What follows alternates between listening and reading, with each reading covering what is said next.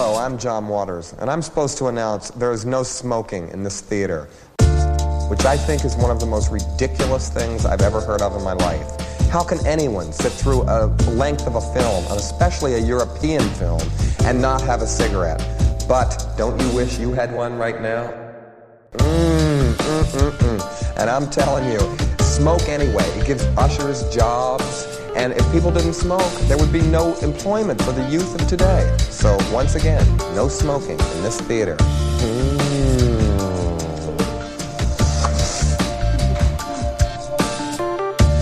Jason would have thought of this movie. I think he would have been like, I liked it, the plot didn't make a lot of sense to me. Which, honestly, really fair, Jason, in this one instance, probably. Hypothetical. I think he would have been positive. Like a general thumbs up on it. Yeah. You know? Not like a too strong thumb. This is just my understanding of Jason's I like opinions, this. Let's do this every episode. Whenever we don't have somebody on, let's just spend the entire episode talking about what we think they would have said about the episode. Guy.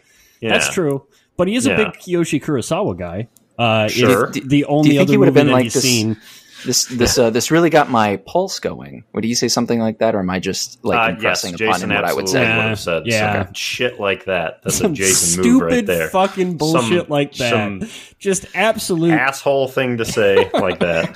Yeah, stupid fucking bullshit. Speak of the devil, thank you for listening to Trilove, a literal roundtable podcast where we talk about the movies we've watched, the people we've met, and the people we already know and watched movies with at or not at the Trilon Cinema in Minneapolis, Minnesota. You can find us on Twitter at Trilove Podcast, and you, more importantly, can find the Trilon at trilon.org.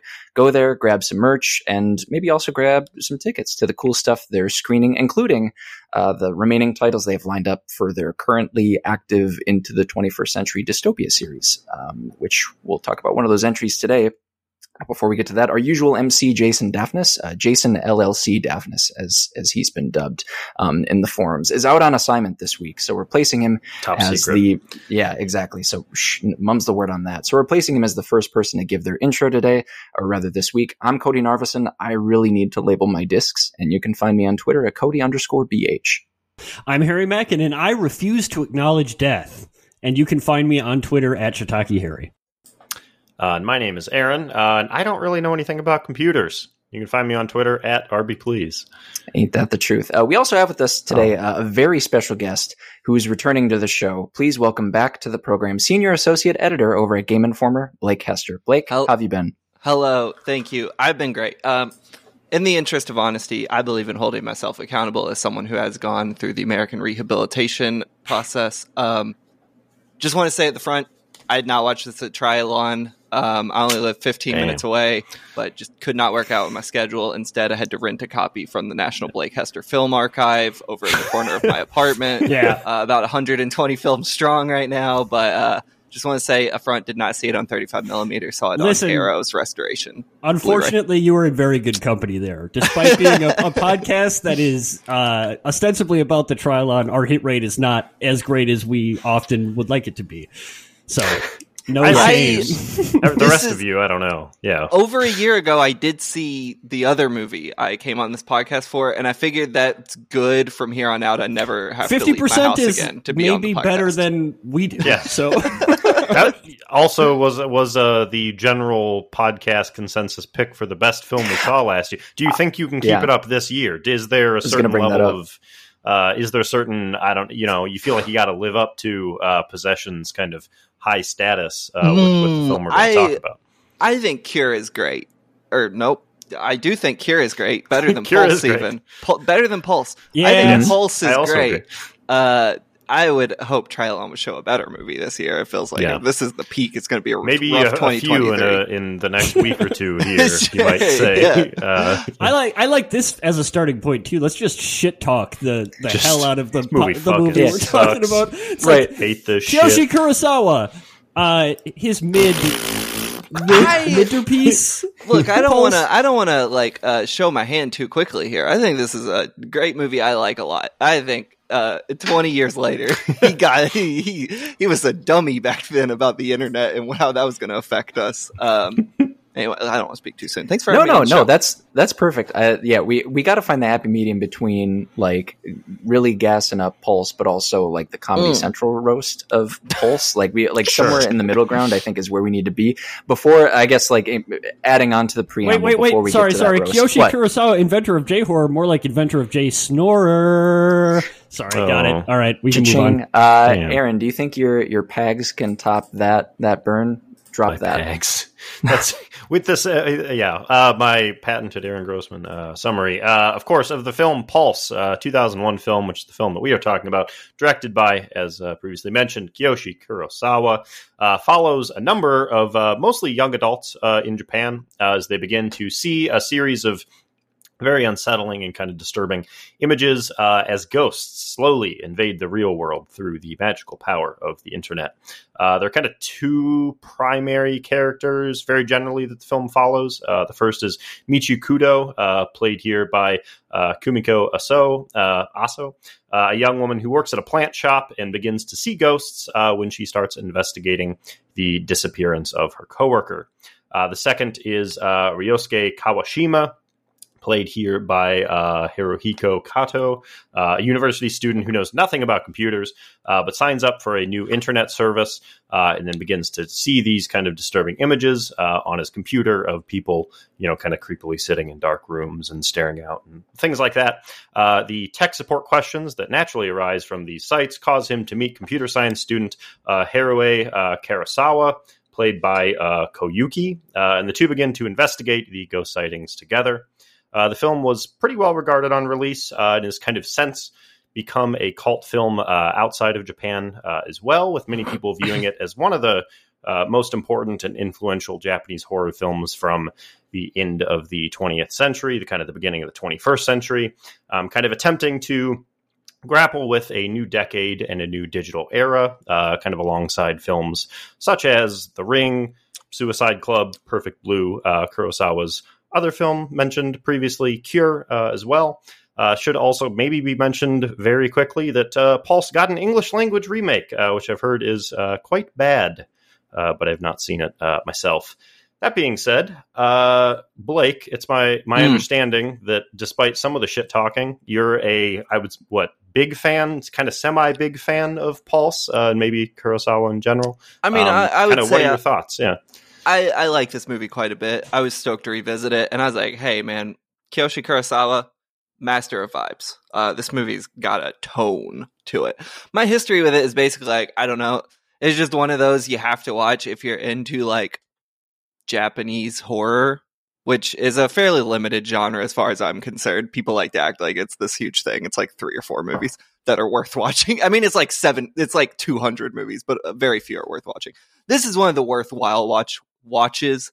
I think from here I quickly graduated to Cure, which I think is like easily one of the greatest movies ever made, which in turn makes it a little rough to return to like a mid outing from Kurosawa. I mean, even a decade later he kind of stomped on Pulse again with something like Creepy, but it was fun to revisit as like my entry point for him. I forgot how like tone heavy it was and just like much it wallows in its kind of like bleak vibe it has for this entire movie. I had forgot that like from front to back it's like depressing. I don't know why I got in my brain it was going to be more happy at the beginning. I'm like, no, I forgot. Like this is a very like misanthropic movie. Punishing. Like, it's a punishing watch. It is. The one thing I was really worried about revisiting it was like, quickly after my first viewing of this, whenever that was, like, subsided, I, thinking about the movie, I was like, he kind of took some L's on his what he thought might happen with the internet. He took some big L's there. And I was worried I would not be able to see through that watching this movie, and I just couldn't. Every time he was, like, trying to unpack an idea with the internet, I was like, no, bro, you got it wrong. Which is not his fault, but it makes the movie kind of hard to watch in retrospect if you know the beats. I feel like most of the stuff I found Googling around was like, it holds up, it's super prescient, it nails everything. And I'm kind of curious what those kind of faults. Yeah, I don't think it's prescient at all. Like, I think the most prescient part of it is, like, you might go on the internet and accidentally see someone kill themselves. That was kind of ahead of its time. Anticipated live leak videos. Yeah, yes. Right. But, like, I don't know. I believe that the internet can isolate people, but I don't think there was any way for, like, Kurosawa to foresee kind of where the internet would be in 2023, which is, like, a great tool for both very good and very bad reasons of bringing people across a country or world together to meet friends or like-minded people that, you know, they never otherwise would have met. Like, literally, I only know y'all because of the internet. You know what I'm saying? Granted, now two of us live in the same city, but, like, I only met Jason because of a podcast he worked on through the internet. And, like, there's no reason Kurosawa should have known that. But also, like, his entire pitch with this movie is, like, the internet is going to drive people apart. It is going to make these, like, to use, you know, a Japanese term, a hikikomori, which I think is his fear. And then for some reason he thinks it leads to the apocalypse, which I don't entirely understand, but that's my read on it. We should maybe I have some thoughts about the ending of this film that we can maybe touch upon. I do think that I like kind of generally I think agree with you, at least about your kind of opinion of the internet and kind of this film's take on it. I do think that in general, though, I may be a little more forgiving because I think that the internet, it seems to me that the internet is kind of not like the main point of this film so much as it is kind of a general conduit that Kurosawa uses to kind of explain what he sees as a like kind of a generational like malaise, right? Or like sense of apathy and depression. It feels like the internet is kind of a tool that he uses to explain detachment and isolation at the end of the 20th century and kind of moving into a new era. I think you can make this film without the internet being kind of the main tool, right? I think that it still kind of stands up if you're going to say, this is kind of the situation, kind of maybe globally, but even kind of localize it a bit more to Japan specifically with this generation who live in this manner, who kind of feel this way. I think you can make that point without the tool of the internet. Which he kind of tries to say as much, right? Like there is an entire sort of conversation, which in this movie's sort of like general style is not super easy to follow. But like there is that one grad student who's like, oh yeah, the ghost just chose a conduit, right? And it could have been something else. It just happened to be the internet. That's how it worked. But like now the door is open, et cetera, et cetera. I think that conversation, to the best of my understanding, is kind of speaking to what you're saying, Aaron. And also I think that it's something that it's something Kurosawa has kind of done before, maybe not as it's maybe not been as kind of front and center as some of the other like very obvious themes of this film. But I do think there is kind of the sense that this new era that he's referring to and kind of taking a look at as it comes in is kind of in a manner built upon the era that came before it, which is why I think that this movie ends in an abandoned factory, right? I think it's why we see so many images of construction, kind of new construction, but also construction kind of tearing down old buildings. I think it's why we saw the same thing in Cure, which kind of the climax of that ends up in kind of this abandoned building as well. I think that he is like kind of focused on the future, but also kind of focused on the future as something that like kind of takes place of elements of the present and the past. But I do think, that being said, this film is also, I think, about a unique blend of isolation that is, for some reason, kind of unique to, if not exactly 2001, then kind of maybe the decade or two leading up to 2001, which is why you get something like hikikomori, if I'm pronouncing that correct, being a phenomenon that, to my understanding, kind of started at least being investigated and kind of understood in the 1990s. And so I kind of view this as like a look at that, which is why we have the internet, but we also have arcades. We also have TV screens. We also have like all these images of not just the internet, but like digital media in general kind of being this kind of foggy window that allows us to see an image, but maybe not clearly and not kind of connect with it in some manner. I'm rambling, but yeah. No, I'm really, really glad you brought that up because you're really getting to the heart of what worked for me about this movie this time, which I was really surprised by because sort of similar to Blake, I think that I remember the first time I saw this movie, I considered it like almost Cure level, not quite Cure level, but like I considered it a masterpiece. I think that looking at it now and having seen a couple more Kurosawa movies, I don't have that opinion of it anymore. I think in particular, we talked about this a little bit, but it really falls off for me in like about the last third when it just kind of becomes a different movie that, yeah. But I also know a little bit more about Japanese history, particularly the history of Japan in the 90s than I did the first time I saw this. And I actually thought that like for as much as this movie doesn't work for me as a sort of prediction of the future, it works for me incredibly well as a portrait of Japanese society circa 2001.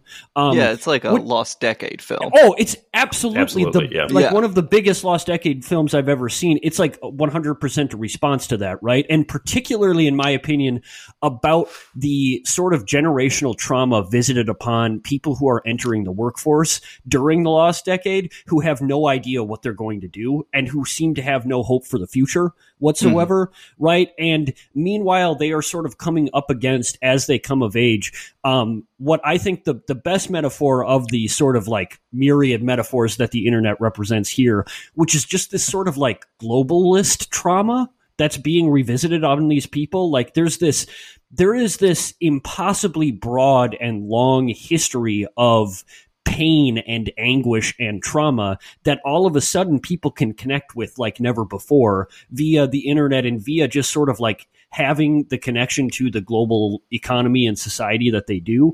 That is very, very difficult to process and is even sort of like deeply existentially unnerving.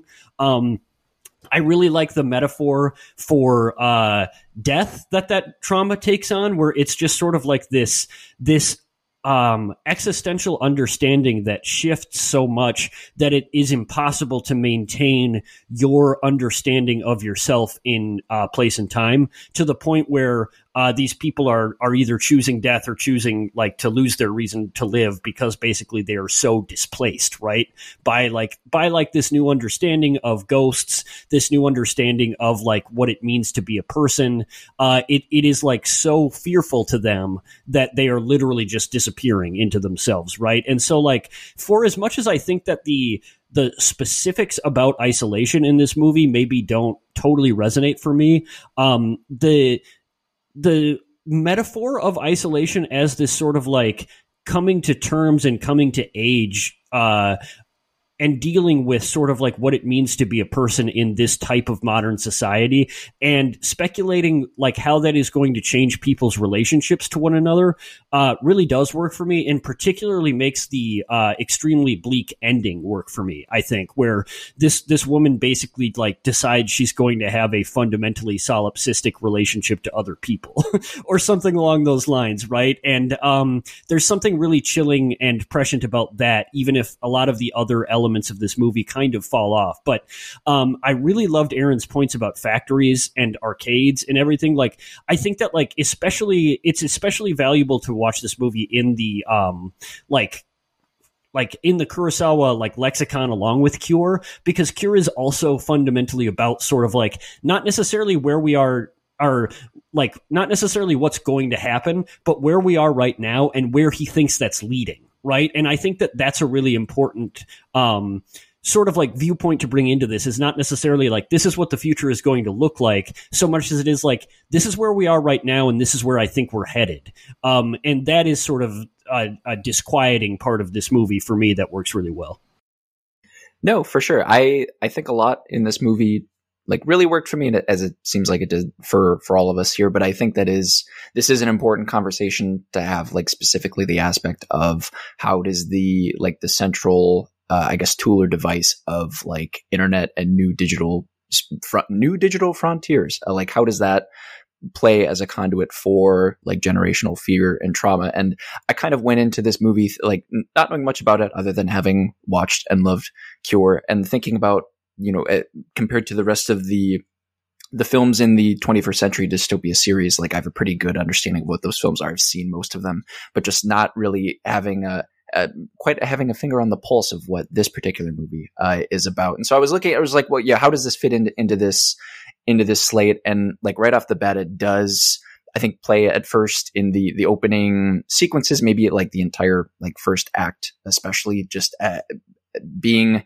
on its surface and maybe a little deeper as an exercise in processing this sort of Y2K-esque fear that comes with like these new realms and frontiers. And I got to asking myself, why are these images that we're looking at, like, why are these frightening? Because it's not really it's not a jump scary horror movie, I guess, for people who are listening to this and not having watched it. It's not like of that ilk. It's very like, it's unnerving and it's eerie in other better ways. But it's, just like even making notes of what it is that I was seeing. Okay, like there's a silhouette occupying space, or there are silhouettes occupying space in the dark. We don't really know what their intent is quite yet. We don't really know what the extent of our interactions or like the characters' interactions with them, like what those will be like. And as the movie goes, we begin asking, like, is anybody there at all? Like we're being trained as viewers to look in these dark corners and thinking, like, is there a presence here to begin with? And that's like a good, I think, realized version for all the ways in which this doesn't necessarily capture what the internet becomes. I think that on the surface is like a pretty reasonable, like, visualization of what the internet is, like looking into the void, seeing some semblance of something there, not really sure what it is, but then like potentially the most unnerving part being like what's looking back and interacting with you, and just like being the mystery, like the unknown, right, of like what that will actually be like. And the movie progressively kind of, I guess, getting back into the things that we started this conversation about, like how it veers away from being purely like in a movie about the internet, and like what it's doing. I think around the changing from first act to second act, I felt the like an off ramp being presented where like we can look at this as a mirror being turned back to us, and I think Haruo Kurosawa like tweets it out basically at some point when she's just like, also we're just like a really lonesome society, and isn't that kind of wild? And so like, and so I guess all that is to say, like the internet as, and like, I don't know, the central tool. And I like how, I guess what I'm saying is I like how Pulse kind of spins off of that and he gets away from it a little bit.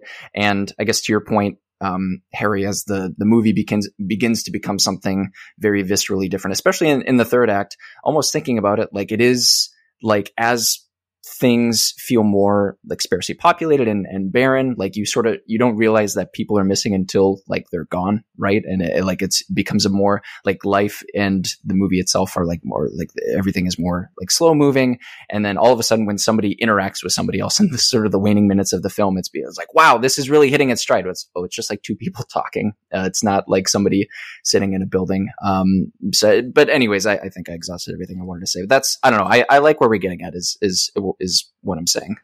Yeah, to backtrack slightly on what I was saying, like I do think this movie has interesting ideas about loneliness, and I really like its whole plot thread about like the human fear of death. I think there's some really interesting ideas in there.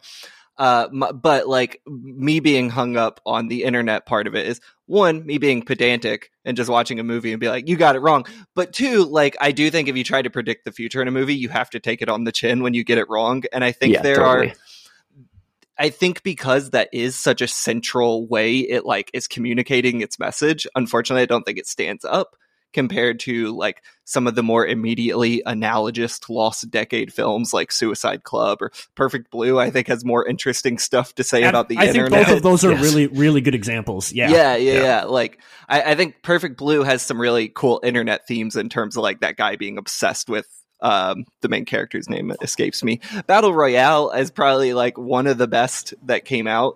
I just think Kurosawa has such a cynical view of the internet, which also I think he was like in his late 40s when this came out, so that might explain. Oh, damn, he was a boomer! You're getting him for being a boomer. He's aging well, but you would be surprised how old that man is. He is like pushing 70 right now. He's complaining about floppy disks and stuff. It kind of turns this film on its head, where he's just pointing at computers and complaining about them. Kind of, yeah. And well, I think for what he is trying to say about like loneliness and like the way youths like kind of have abandoned social lives and like all this stuff, he seems to use the internet as a scapegoat, which in a lot of ways feels like a cop-out to me, but also it feels like he's a victim of making this film in 2001, where he would have no clue that like you could make a way more interesting horror movie about social media where it's like, hey, people found friends, but oh shit, they found friends, now they've radicalized. It's a problem, you know? And also like the machine itself seems to be leading people toward radicalization because it's profitable to do so. Yeah, like I think there are like way more interesting places this movie could have gone if it was made 10 years later. Sure. But it is what it was made when it was made. So I think that to kind of add on to your point, I think that you either have to like really nail it, which like Perfect Blue does, or you have to get it so absurdly wrong that it kind of becomes camp in a certain manner. You have to like Demolition Man it, although Demolition Man nails some stuff too. But like you have to do one of the two. And this film is like in a weird spot in the middle where it kind of doesn't do either. Maybe that's a little harsh. Like it approximates it, right? But like I also think that like this film, especially compared to Cure, which is like there is something about this coming out 4 years later than Cure that is kind of damning for it, because Cure does something very similar. It is, I think, a better shot, better looking movie. I think it is aged a lot better, and that this feels like much more of a 90s movie than Cure does, where you could maybe apart from like a scene or two. There's something about the like clothing, right? Even that like yes, looks, the guy's shirt is like with the, and maybe, you know, that's like, I think maybe an accurate character portrayal, and I think pretty accurate to 2001, you know what I mean? But like there's something about the kind of the patchwork on the back of his like button down shirts that he's wearing unbuttoned, right? And like the flames on some of his shirts and his hair. And yes, there's an aspect of that, although I'm willing to forgive the film those elements because it is concerned with like a younger audience generally than a film like Cure, which is concerned, the main character is like this older kind of detective. To be honest, I thought I was going to come in here and was going to be the only one kind of having anything negative to say about this film. This is like weirdly refreshing. I think I will say that like I agree with Blake's kind of general point, which is like, and Cody's too, which is like, I think this film is like, well, hey, you didn't, they just said it a minute ago, Harry. Harry gave me like his hands up. I think you'll agree with this. This film is like saying a lot of stuff that I agree with. And I think it is so like deeply entrenched in like making 3 or 4 very strong thematic points. And I like really agree and with and like those thematic points. But I think the mechanics of how it works in the film is often pretty sloppy. And like, I think this film is too long. Yeah. I don't like the apocalyptic imagery at the end. Like there's like a bunch of just like kind of in the weed shit that feels dumb to talk about that I think just like does not work for me. And it works in Cure and in Perfect Blue. And yeah, I don't know. I'm happy I'm not the only one with anything negative to say about the film. I think that it's and I feel bad saying this, right? But I think it's a little bit trapped in the genre, right? Where like I think that like Cure is similar in that it is very, very broad and very metaphorical. Like the whole psychic or the psychic, the hypnotist stuff, like the mesmer. It's all like it's had like capital M, a metaphor in a similar way to this movie. The problem with this movie is that it spends a weird amount of time on like logistics and mechanics that are actually like completely nonsensical in my opinion. Like I don't really know why, like what the ghosts want. At one point she says like, oh, like the ghosts don't want to kill people because that would just make more ghosts. Unclear why they don't want to make more ghosts. They want to trap people in their own loneliness forever. And the afterlife is full. Yeah, but like, guess. Okay, so like why is that the ghost's problem? But they like death is the ultimate loneliness for them, but they are like, they kind of want other people to experience it too. Like, is it revenge? It's just not a movie that I think lends itself well at all to the finale that this movie tries to have.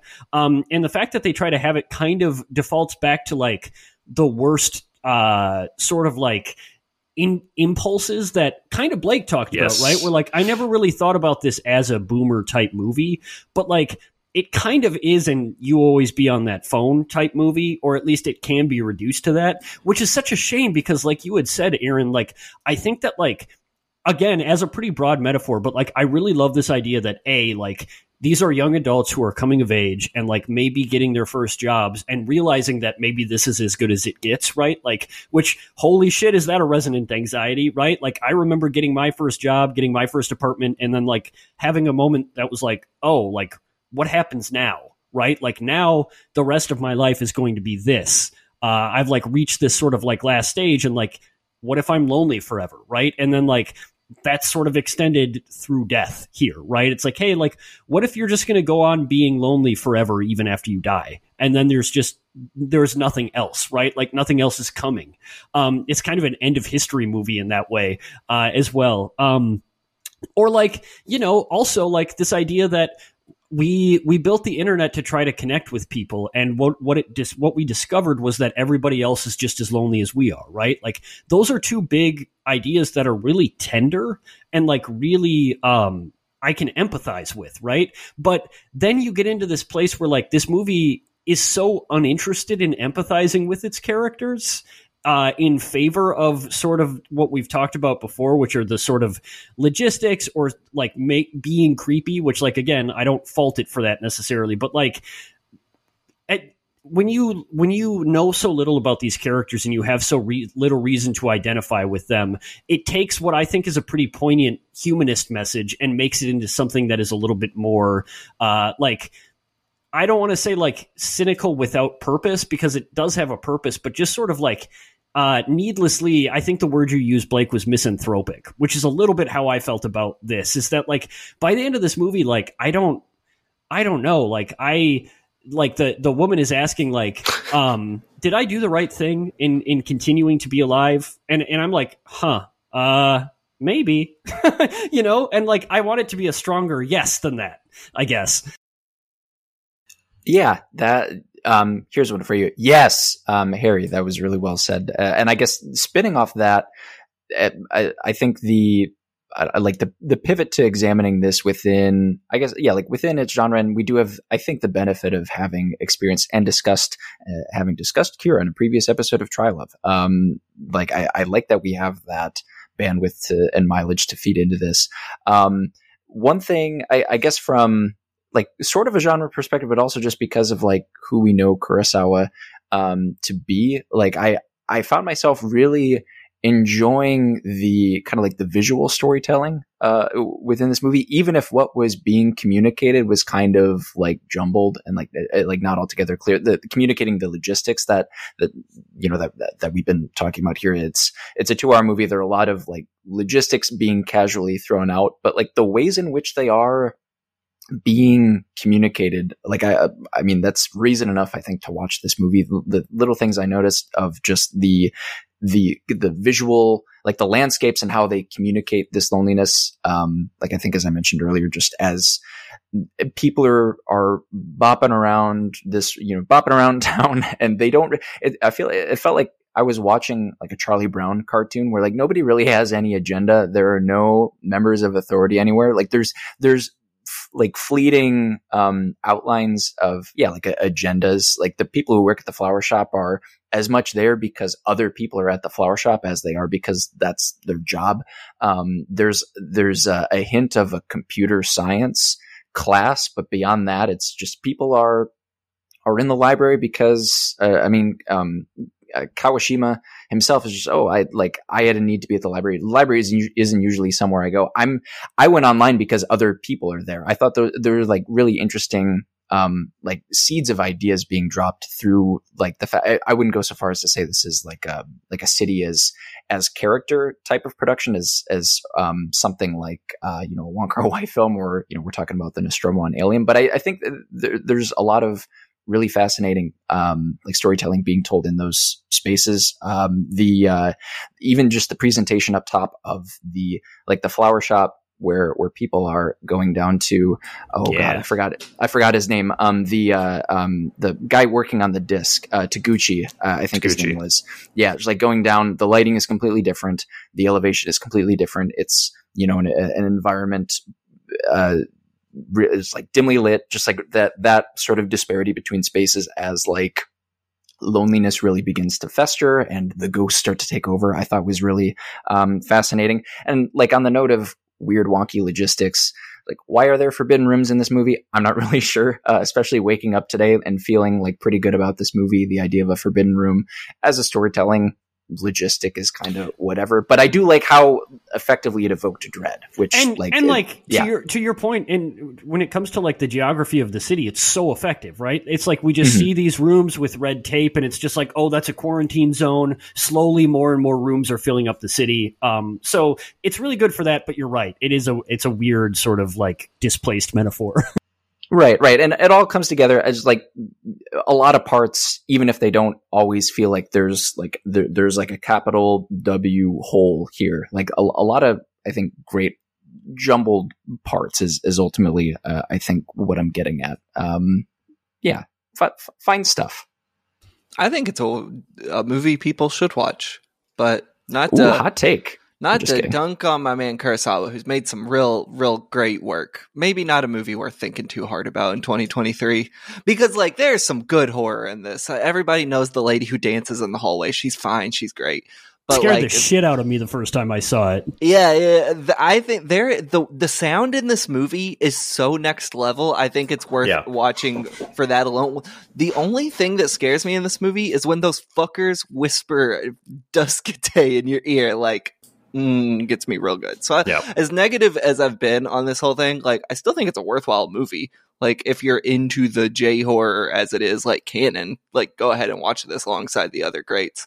I think just on repeated visiting, like a repeat visit, it just like it does not hold up as much to me as maybe I thought I would a few years ago when I first saw it, or like even in comparison to other Kurosawa films, which seems like a common sentiment we're saying here. I mean, and it's tough, right? Like I think Aaron mentioned this, but like we cannot overstate how tough it is to put this movie up against Cure, because like maybe I'll just plant my flag. I think that's like the best horror movie ever made. Just about it's top 10 least. For me. Yeah, I would put it up there. Should we just all figure out our top 10 horror movies now? Oh, shit. I think you probably have watched a lot more horror than everyone else here. Yeah, but that's such an interesting thought experiment now. It's like, is Cure one of the best horror movies ever made? I did call it one of the best movies ever made earlier, but now Which does really include horror. Maybe you're okay with putting it in best movies ever made, but not necessarily best horror movies ever made? It's a different genre. Like, horror is a lifestyle. Horror is a lifestyle. It's not a movie, you know? I have to kind of, I guess one of my biggest issues with this film that is kind of, and hopefully maybe we can talk me through this because it's been kind of annoying me a bit since I finished watching this, is that I think it kind of has a similar problem for me that, to be frank, a lot of the big kind of Japanese horror films have, and a lot of even Japanese, maybe not horror films, but films from around the same time period that are grappling with some of the same stuff. So I'm thinking very specifically about like Suicide Club and Battle Royale, two films that I kind of generally enjoy but don't really love, and I think have a lot of the same issues as this film, is that I think that there's like, specifically with this era of Japanese film, this is maybe a very dumb, ignorant thing to say, it feels like the social issues that they are tackling are at least much more compared to American films from kind of the same time period, attempting to say something about Japanese culture and society on like a very large kind of a macro level, right? And it is telling it through very kind of micro kind of personalized stories about this character, that character, but it is saying something larger about some problem. The kids are not all right, sort of a situation, right? Suicide Club, I think, does that in a very similar manner to what happens in this film. I like that from a thematic standpoint. I like that here, and I like that in Suicide Club. I do not like how literal that is made by the end of both of those films. There is something very unsubtle and, to be frank, kind of annoying about it, where the end of this film is straight up apocalypse. The end of Suicide Club is millions and millions of, Japanese kids jumping in front of trains and whatnot. I think that you are able to make those points in a personal and kind of subtle manner. And the minute it escalates I find it quite annoying, and I kind of feel like it jumps the shark, I guess is how I would put it. It bugs me every time I see Suicide Club, every time that I've seen Battle Royale. It bugged me here. I'm just like, I feel like the first 2/3 of this is very subtle and making very large statements through very intimate moments, and it just kind of ruins that. And that's like my biggest problem with this film, apart from it also being maybe 30 minutes too long. And so maybe we can talk me through that. I don't know. No, I mean, I think I really agree with you, especially, I mean, maybe this is just sort of a caveat or an addition.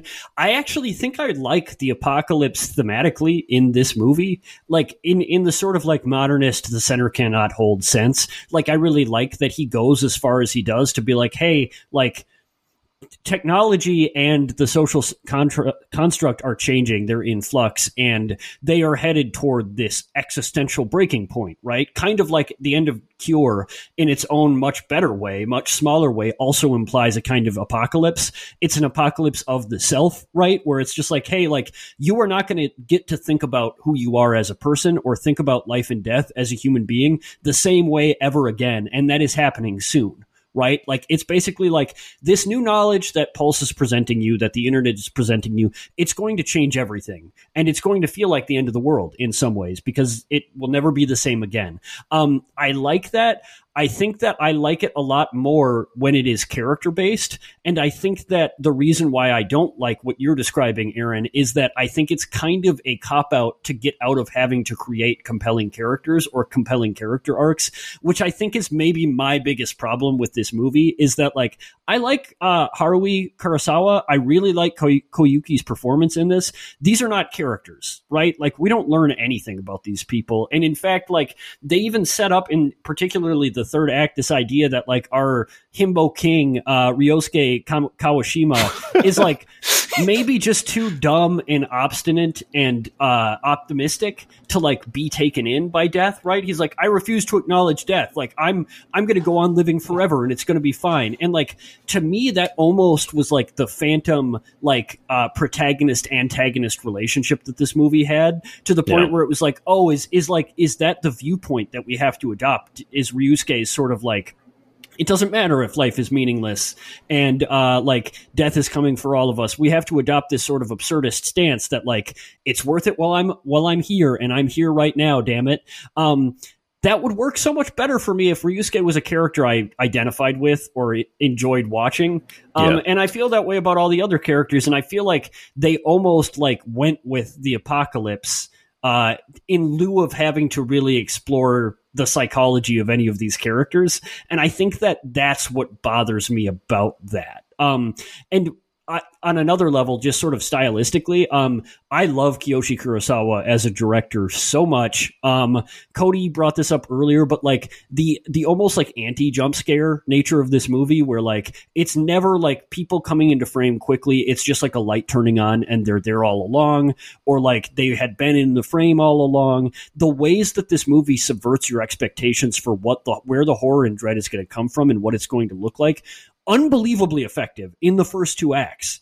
To the point where, like, I think in particular in the second act, the way that he shows the sort of deterioration of society, just being like, there are all of these rooms that the characters inhabit, that there are just like these indistinct people just sort of like shambling around in behind them, and, like, nobody ever brings them up, but it's like, oh, those are, like, people who have already had this happen to them. That's, like, the best. And then, unfortunately, like, and maybe this is a 2001 thing, the primary image that I remember from the third act is the jet bomber going down over the city, and that looks like shit. Looks bad. It looks like garbage. Really bad. Yeah. Sorry. And, like, maybe that's because it's CGI in 2001, but it's sort of like, why did that need to be in this movie? It's like such a tonal, like, mismatch with the rest of the movie that uses technology's limitations so effectively, right? Like, this movie looks great, and it looks great in the sort of like Jurassic Park sense, where it's like, oh, like, they didn't have very good technology, but damn, they were using it really effectively. And then, like, that is all, like, really brought low by the final sequence. And again, a final sequence that thematically I'm kind of for, right? Like, I think there is some striking imagery, like the empty Tokyo is really striking.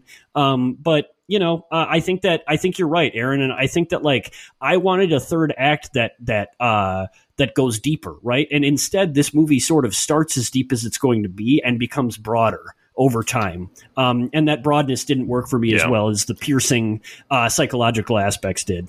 Cody, could you get a clip of him saying, "I think you're right, Aaron"? Just clip that. Please clip that. Let's get that on the soundboard immediately. Thank you, Cody. Or Jason, when you're editing, I was going to say, please. Yes. Yeah, I will. I'll make the note now. I missed the timestamp when it was actually said, but Jason is infinitely better at that sort of thing. So I'm sure we can capture that clip and put it into a button here. Something, just if we need an example of what. Sacre bleu. Usually something along those lines, but just Aaron is right. Really quick, I agree. Just like very, very generally, like I agree with everything that's been characterized about the ending up to this point. I like the text of the finale a whole lot. I just don't necessarily love the execution of it. I think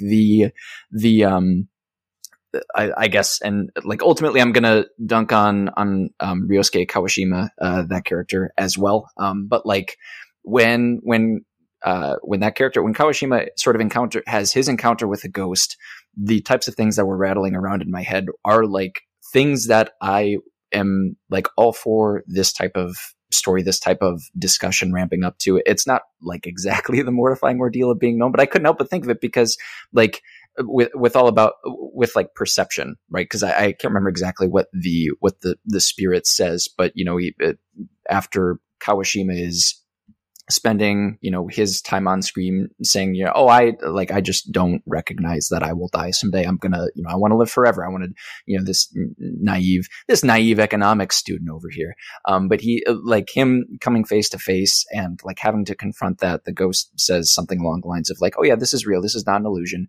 And the sort of like, going through all of like the stat theory and logic classes I've taken in my lifetime, just like this, this equaling this, and like dominoes falling of just, like nothing that we can perceive is an illusion. Like if we can perceive it, it is real. Like death is an inevitability. By dying, you are perceived. And when you're perceived, it's much harder to feel alone like that.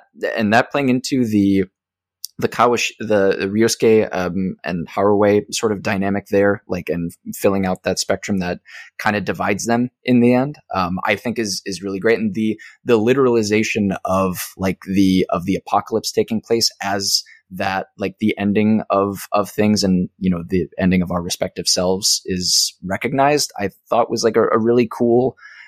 I thought that was a really cool thing, a really cool place to get to. But the fact that like Kawashima's realization is like, it is, I mean, unless I'm wrong, like it does play kind of as the climax of the movie, at least like thematically, sort of like him having that encounter, unless we can think of like a different rising action or a different culmination other than literally the spectacle of the jet crashing into the city, which, yeah, definitely 2001 graphics that did not look great relative to the rest of the movie. But yeah, I don't know. Like I guess I'm just hammering home on points that we've already gotten to, but just, yeah, I'm very down for the text of that, even if the way that it came across was sort of a misfire. I like Aaron's calling this and Suicide Club and Battle Royale the kids are not all right films. I do think that kids are fucked up, dude. I think an important distinction in my head about these three movies is Suicide Club I don't quite remember as much, but also like fuck Sion Sono, so I don't care too much about remembering if he did this right or not. Battle Royale, though, I think is a very sympathetic movie to children. And it's the kids are not all right because the adults have fucked them. And that's why I like the shark at the end.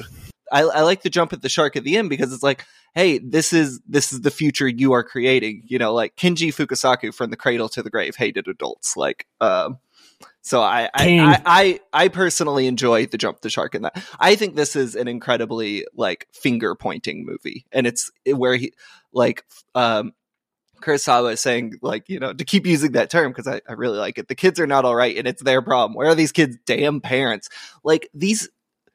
Echoing something said earlier, like these people are not allowed to be characters. Like they see some of the most traumatic shit of their lives, like their best friend killing themselves, and they don't mourn him other than saying like, damn, that sucks, bro. Like, that is the extent of the mourning these people have for their best friends. Like, they are just like these husks, and it's the movie painting them as such. Like, these people are not allowed to be human beings. There are quotes in it that are like, are they different from ghosts? It's like, dude, just like, one, you're almost 50 making this movie. You're kind of selling me on the lack of characterization here. Yeah. I'm like, maybe that is kind of I don't know. Like, I don't like it because I don't always think Kurosawa was willing to engage with something maybe he didn't understand. There often feels like a lot of like judgment in this film. And it's like, dude, you're not 20. You're not going to college right now. You're an old man who used to make V cinema. Like, it's a different era. And where a filmmaker like Fukasaku, even in his late 70s, felt willing to try to understand the characters he was creating and the movies he was the people he was making these movies for, a lot of times Kurosawa does not feel as interested with Pulse in like understanding his own characters. That's a really good point. And like, I'm hard pressed to disagree. I don't feel quite as much judgment, but it is really hard to like, I think that in particular, because the movie sort of gestures at the idea that the relationships between these characters in particular is important, right? Like, it's supposed to be kind of like a big, like, Marvel Avengers moment when Michi and Ryosuke finally meet, right? It's like these two convergent storylines that are big Marvel divergent. Avengers moment. These two divergent moments that they converge, right? Shut up. They do converge, yes. I like their hero stand on top of a mountain. Yeah, me too. Yeah, when they play the Sting. Yeah, where did he get that cape? That was weird. Yeah, and Ryosuke says his tagline right in time with the music. Really good stuff. But like, I didn't. Their characters are so indistinct, and like I never got a sense of their relationship to each other. Right? Like there's even like they gesture at this sort of like faux romantic relationship between Haruo and Ryosuke early on, kind of very very vaguely. But again, like I think you're right, Blake. Like the movie just has no interest in exploring these human beings, and it's like, yeah, like you can say human beings aren't really different from ghosts, and maybe you're dead already if you're just fundamentally uninterested in like combating that idea, right? Like this idea that like, hey, like maybe these relationships are actually real and they actually like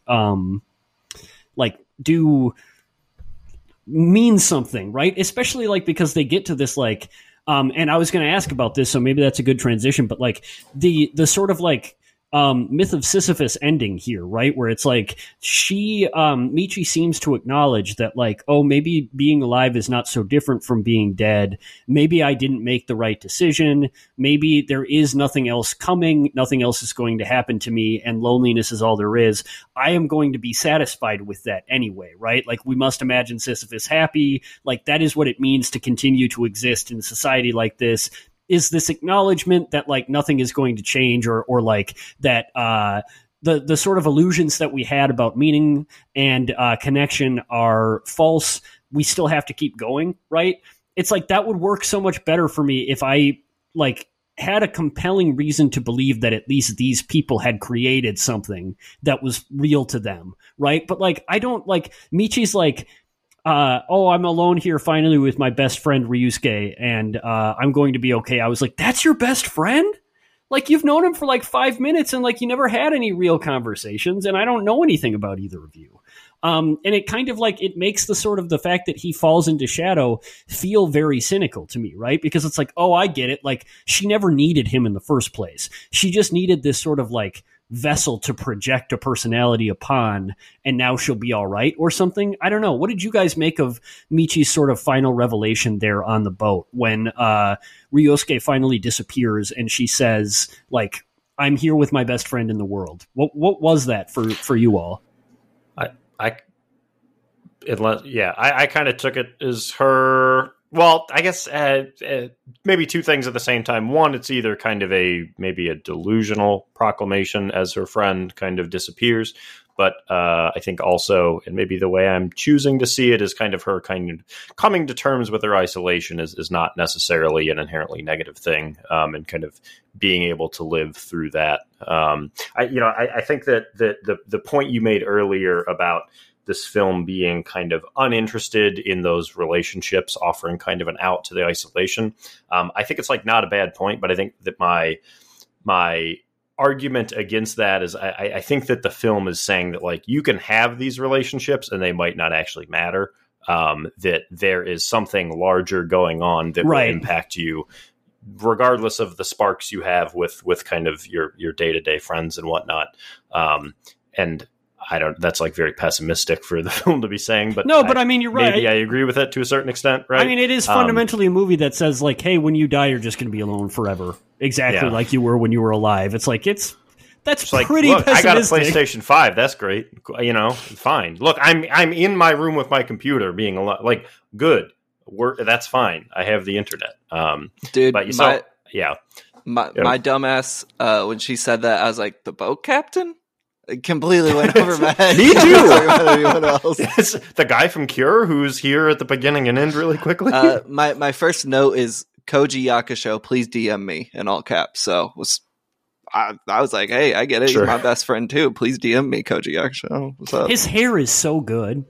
Oh my God, he's got great hair. It's the dream for every guy who has hair that length, where it's going to look effortlessly kind of wavy, and then you get that hair, and you're like, I look like shit. Yeah, well, it's like shit. Yeah. It's like he looks like he's a detective that's been up for 48 hours, but still like really sexy, And it's like, how do you do that? But the answer is you be a movie star. Yep, that's it. Genetics, I think. No, and I mean, Blake, I interpreted it that way as well when she's like, me and my best friend. And speaking of which, hey, Kawashima, you're my best friend until I find somebody with a boat, in which case, see you later. I'm with boat guy now.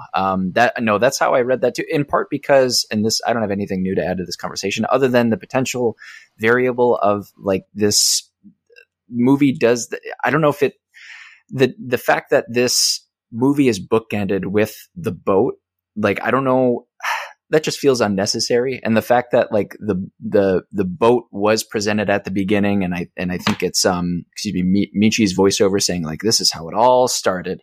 And then just like we come back to the boat. That's at me. The end. I bet you're wondering how I got into this crazy situation. This fucked up scenario. That just and I guess I don't know, maybe it's just feeding into everything that we've talked about up to this point and all the various dunks that we've laid out. But that just felt like, I don't know if it was by nature of it being 2001 and like other movies doing that. Maybe my memory's sort of fuzzy, but that just felt like too cutesy. That fed into why I think the final notes of this movie didn't quite land. I mean, it certainly didn't make anything more like clear or straightforward based on like how the visuals are playing into like what the thematic journey has been up to this point. I don't know. That just bothers me the more and more I think about it. Yeah. Well, also, sorry, go ahead. He's planning on taking effectively a short distance ferry across the Pacific Ocean, an ocean that planes won't fly directly over because it's such a stormy sea. I was like, bro, you ain't making it. You're dead. Yeah. You're going to be a ghost from the lightning. That's different than the internet. He even says, done. Like, we're going to go as far as we can. And it's like, that's not that far, dude. Like, those boats are made to be, like, do, like, hour-long journeys max. Brutal. Well, especially, Cody, to your point, because, like, I think, and, like, I don't know, right? I think that, like, actually it's probably meant to be sort of sinister and scary up until the end. But, like, there is this sort of suggestion that, like, by the end of the movie, psychologically, we're supposed to have semi-arrived where Michi is, right? And sort of like come away with this newfound hardened understanding of what it means to be alive, even with what we know now. And I just like don't think that the ending works for that, because I think it kind of portrays the opposite, right? Like you had said, Aaron, where she's just like in this delusional space where it's like, oh, well, I've been like broken by these circumstances, and now like it doesn't matter if I'm alone or not, because like that's who I am now, is somebody who's comfortable being solipsistic. And like that gets to Blake's point, right? Where it's like, oh, is this Kurosawa being like really weird and judgy about the psychological realities of being a youth in Japan? And it's like, I don't dig that, right? I will say real quick, this movie, the last reel broke down at the Trilon like momentarily before we were, and it was right when Haruo shot herself, and Kawashima like cradles her in his arms, and he's like, "Oh, we have to help her. They turn around and they start leaving the factory, and then like the lights just go down, and like the movie just stopped. And is that the ending of this? I knew it. Well, there were some people who clearly it was their first time, and they were just like, and the Toy Story 3 edit situation. We were in the dark. Somebody whispered Tashkete, which was really funny. Like somebody like made the most of the. I was like, man, like what if that was the ending though? Like, sure. Then the movie resumed and the last reel played, and I was like, damn, I would like this movie more. I think I would like that movie more if that was right the fuck off. Yep. So but that's how it. Director's cut. What plane CGI? I don't know what you're talking about. I'm just fully playing backseat director though. But like the idea that like maybe Haruo is going to be all right? Like maybe she hurt herself really badly, but like they're rushing her to a hospital, and like what's going to happen next? Like I even think that's a better ending. than the ending that we get here. But I digress. That is just to say it was very fun to watch this at the Trilon and have people. And then like when the reel did come back on, it was without sound for a couple of minutes. And so like when he starts the car up, somebody in the front row was like vroom vroom, and like they got to do so there was kind of a cute community experience here that happened at the Trilon. So take that, Kurosawa. I had a connection with other people while experiencing a film. I don't know. I just have a few notes I couldn't work in. I just want to read out if that's okay. Yes, one is please. I wrote Sho Aikawa's name about 24 times. He has a cameo in this movie. Been in a lot of Kurosawa's old Yakuza films. Also just Yakuza films in general. Just a big fan of that little man showing up and taping a door shut. And then one of the only comedic moments of the movie, the construction crew just completely obliterates the room he tried to seal shut. That was really funny. I also wrote, every time a Japanese horror movie shows an apartment block like this, you're about to see the most fucked up shit of your life. Stand by that one. Let's see here. Who was driving the train?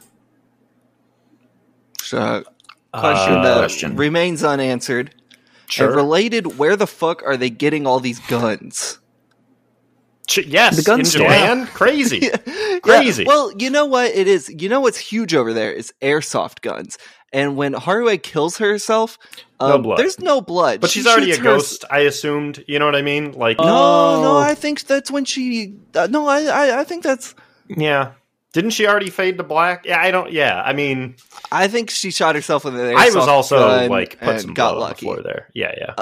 And that was it. Those were the only notes I wanted to read. I just had a good time. I also... We've not made it like a formal bit, but yeah, the junk drawer thoughts. Are we're fully Let's do in it. it. I was gonna note that for when Blake opened it. I'm glad he did. So we have no formal sound effects yet, but yeah, I would say the junk drawer is open for anyone who has kind of lingering thoughts. Yeah, can you hear this? That's great. Pretty good. I would clip that. We're clipping that. Buddy. Oh shit! Y'all go ahead. It's at least a good temporary one until we get. We'll send you royalties, Blake. $10,000. Yeah, freelance. I have a few real quick. The first is that maybe adding to the not like horror, but like maybe the existential horror, the general depression of this film. The main theme for this film has like for the first like 10 seconds. I'm pretty sure is exactly the same as Adagio for Strings. It's exactly the fucking same. And every time I heard it, I was like, are they just playing Adagio for Strings during the sad scene of some guy just like walking around a campus? No, it's a different song. But like the first 4 notes are exactly the same. Very upsetting.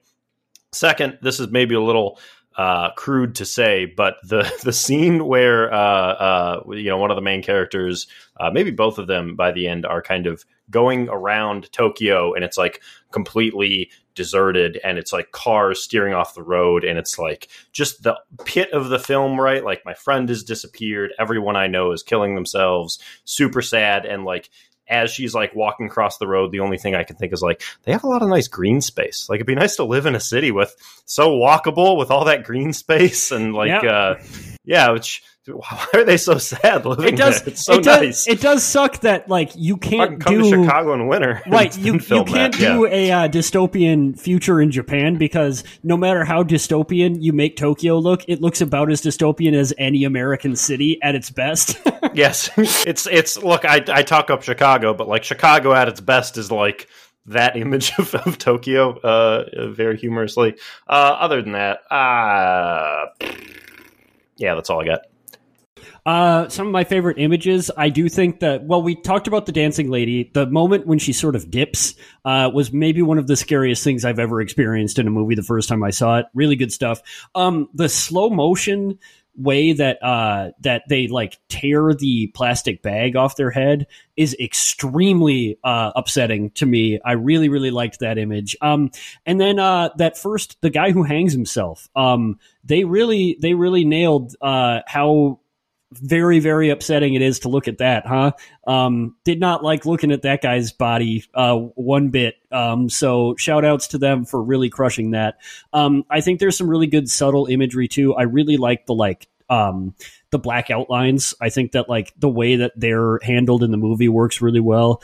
And I think that like Kiyoshi Kurosawa legitimately, like you brought this up, Blake, but like the way he can shoot Dread with his camera like is so effective. Like the angles he chooses, the like distance of the characters from the camera, the cuts, the like subtlety in which like horrible things sort of like happen, how slow most of this movie is like really, really effective. And so like just a like legendary horror director, I think, like one of the best. And I think that like that is maybe my favorite part about this movie, right? Especially the first two acts. It's just like really, really well made movie, I guess.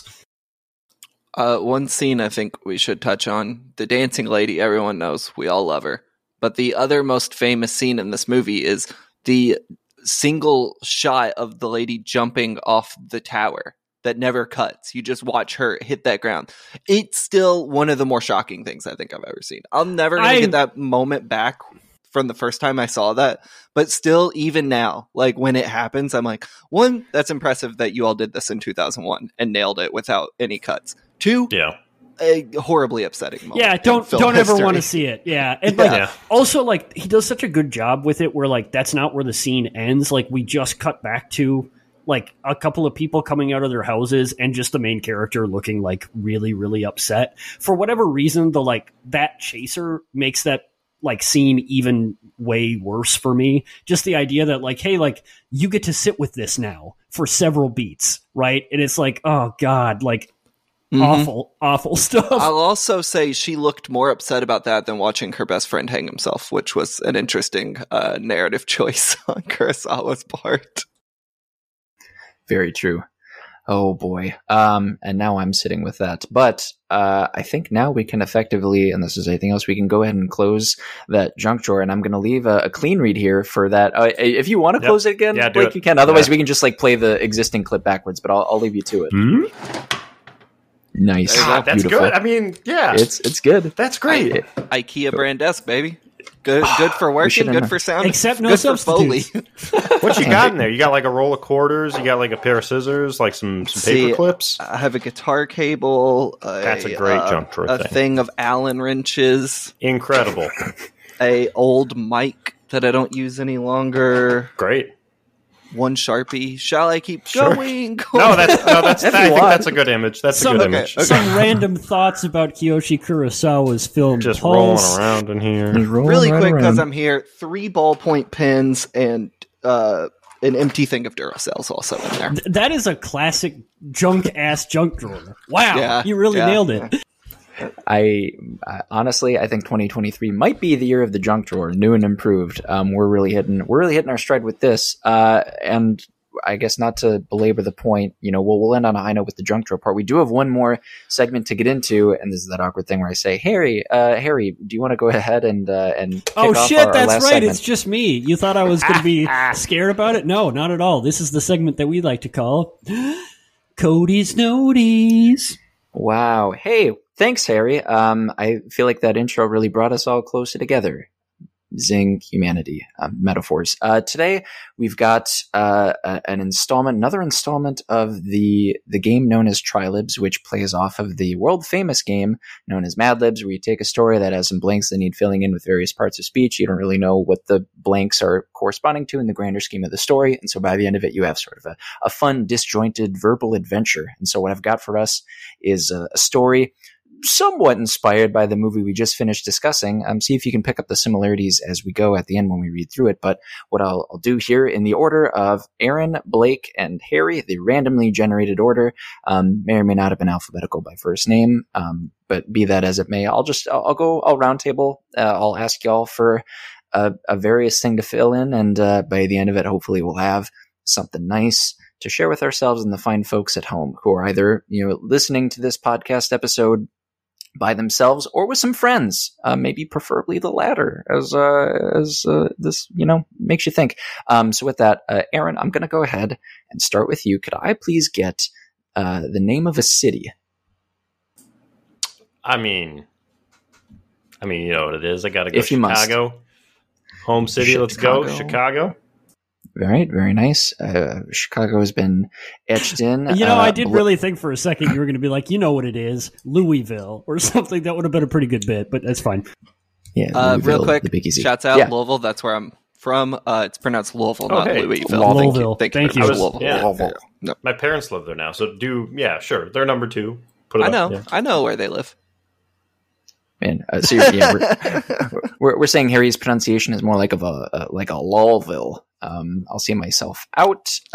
Jason, you can cut that if you want. In the meantime, Blake, could I please get an adjective from you? Stinky. Perfect. The perfect adjective. I'll just editorialize. Harry, over to you. Could I please get from you a type of machine? Ooh, a lathe. A lathe. Perfect. Aaron, a verb, if you please. Jump. Nice. This is excellent. We're moving right along here. Blake, back to you. Can I please get a noun? Blake. You know what? Okay. Should have known. I should have figured. Harry, can I get a verb from you? Ooh, haunted. As in to haunt. Yeah. I got you. I was gonna say, well, yeah. if there are any sort Saved of weird, if there are any gray areas, I'll conjugate on the fly. That's excellent. Aaron, back to you. Can I get from you an adjective? Oh, magnificent. Magnificent. I'm drawing out syllables because I'm going to be replacing this in a few places. Spoilers for Trilibs. Excellent. Blake, back to you. A noun, please. Picture frame. Nice. Very good, very good. Harry, a verb from you. Drink. Hey. Asada, cheers, Governor. Aaron, a noun from yourself. Box of Kleenex. Nice. Mm-hmm. Ooh. Kleenex box if you'd like. I was going to say, I'm looking at the judges. This episode is not sponsored by a Kleenex brand, so I don't know if we can use it. You know what? I'll include it, okay. And then I'll use this to blackmail them into more royalties. Sure. We need advertising. Yeah, for sure. And now let's see, Blake. This is a little bit kind of off the beaten track. Can I get from you a type of duration of time? Decade. Or unit of time. Decade. Nice. Excellent.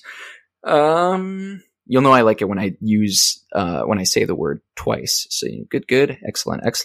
Harry, over to you. Can I get an emotion from you? And then once I get that, can you please say a type of emotion for me?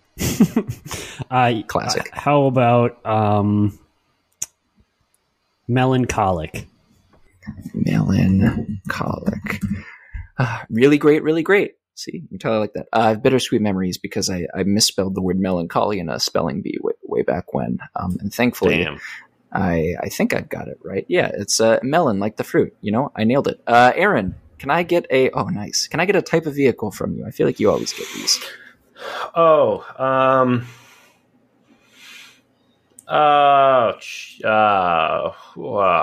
There's so many good ones.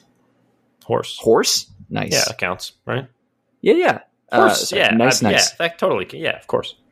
Yeah, for sure. No, I like it. Blake, back to you. Just some scrolling them down. I think we've got a handful more apiece here. Can I get from you, Blake, an adjective? Smelly. Smelly and stinky, the holy duo. This is really coming together. Harry, can I get a noun from you? Tiger. Ooh, wow. All right, tiger. I've etched it into the concrete slab known as this episode's Trilibs. Aaron, an adjective, please. Repulsive. Nice. Really good. Blake, can I get a verb from you? Puke. Awesome. Harry, and a verb from you as well. Shat. Excellent. Okay. Yep. One more piece. These will be everybody's final ones here. Aaron, can I get an adjective? Just full of adjectives for me today. Yeah, you are. Minuscule. Yeah. I was going to say, as far as Trilibs go, I feel like this is the most straightforward one we've had, at least in a while, as far as just like, I'm not asking. Yeah. Can I get Aaron, from you? Can I get a type of human excrement, or a type of bodily poop, fluid, please? Yeah. Okay. Oh, poop. It's a good solid one. In most cases. Blake, from you, can I please get an adjective? Cute. Brilliant. And Harry, last but not least, from you, can I please get the name of a movie? Oh, that's tough. So many good ones. Let me think. Treasure of the Sierra Madre. Treasure of the Sierra Madre. Maybe my first experience at the Trilon. It might be Jason's as well. Though I guess today that's one and the same because we're the same person. But I think that covers all of them. If not, we'll adapt on the fly. But thank you, gentlemen, for your input. I will now present for the world this installment of Trilibs, which goes by the name of Trilibs: Ghost Story. Once upon a time, the city of Chicago became overrun by ghosts. Many incidents played into this stinky development. For one, the rise of lathes made it easier for lost souls to jump into the physical world. They would make their presences known through Blakes and other unexpected objects, so much so that people felt the need to begin haunting spirits into separate areas commonly referred to as magnificent rooms. It's said that if you entered one of these magnificent rooms and you did not have your picture frames about you, you'd receive a fright and eventually lose the will to drink. The working economy was noticeably affected. Reports from various box of Kleenex shops and other local businesses said that one by one, employees would disappear for decades on end. Either they were exposed to a magnificent room or their increasing loneliness left them feeling too melancholic to leave their homes. Plus, the disappearances meant public services like horse routes became increasingly unavailable. It was a local graduate student who theorized that ghosts, stuck in far too smelly of a world, needed to explore new spaces, like a hard drive being too full of tigers. As worlds converged, the ghost encounters became less restless but more repulsive. Humans puked with their lonely existences, and those who yearned to shit as far as they could into the future discovered minuscule ways to cure their loneliness. One cute method involved bringing as many people as possible together for screenings of the film Treasure of the Sierra Madre. The solution wasn't perfect, but then again, life never is. The end. Wow, it was beautiful, Cody. That was great. Well wow. Hey, you fellas made it. You fellas made this possible. Yeah, no, that's we'll publish a compilation of all of these installments. Once we get to 1,000 pages worth, we'll submit it to the Trilove shop and all that good stuff. But right.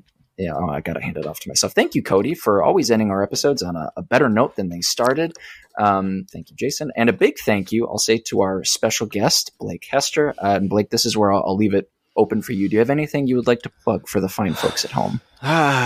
Anything at all I want to plug?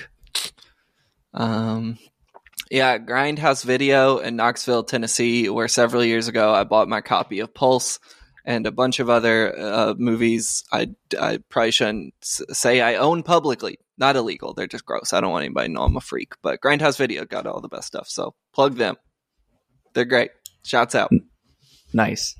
Well, excellent. I wouldn't have been able to do this podcast today without them because I could not have made it to the show or to the Trilon this week. Right. So they came through clutch. Yeah. Hey, yeah. Out of the ordinary for us to be boosting physical media as much as we do.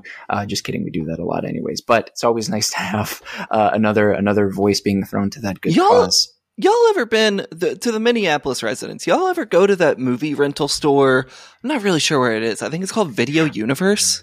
Is that the one that just got announced that it was going out of business? Did it? Where is it? I forget where it is. It's in some suburb. I can't remember. Yeah, are they going out of business? If so, I'll be driving there today and buying everything they have.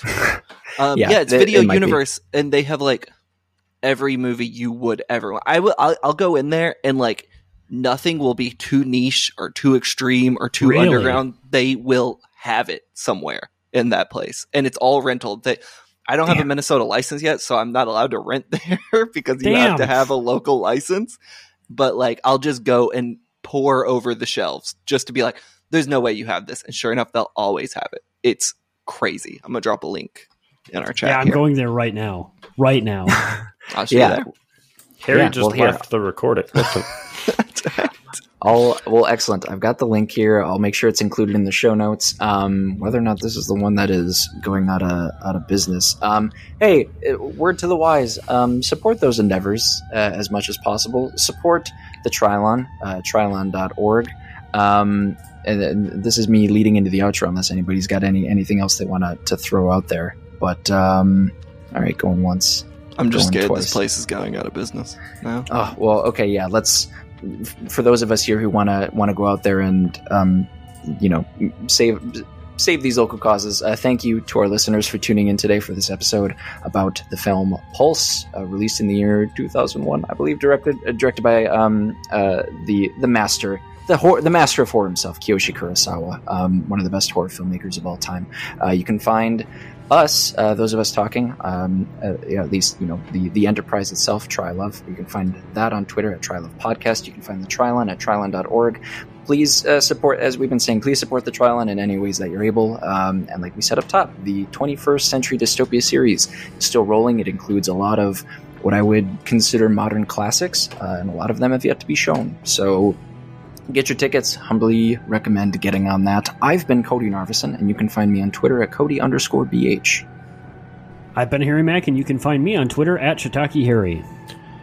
My name is Aaron. You can find me on Twitter at RBPlease. And one final question for you all. Would you like to meet a ghost? Mm-hmm.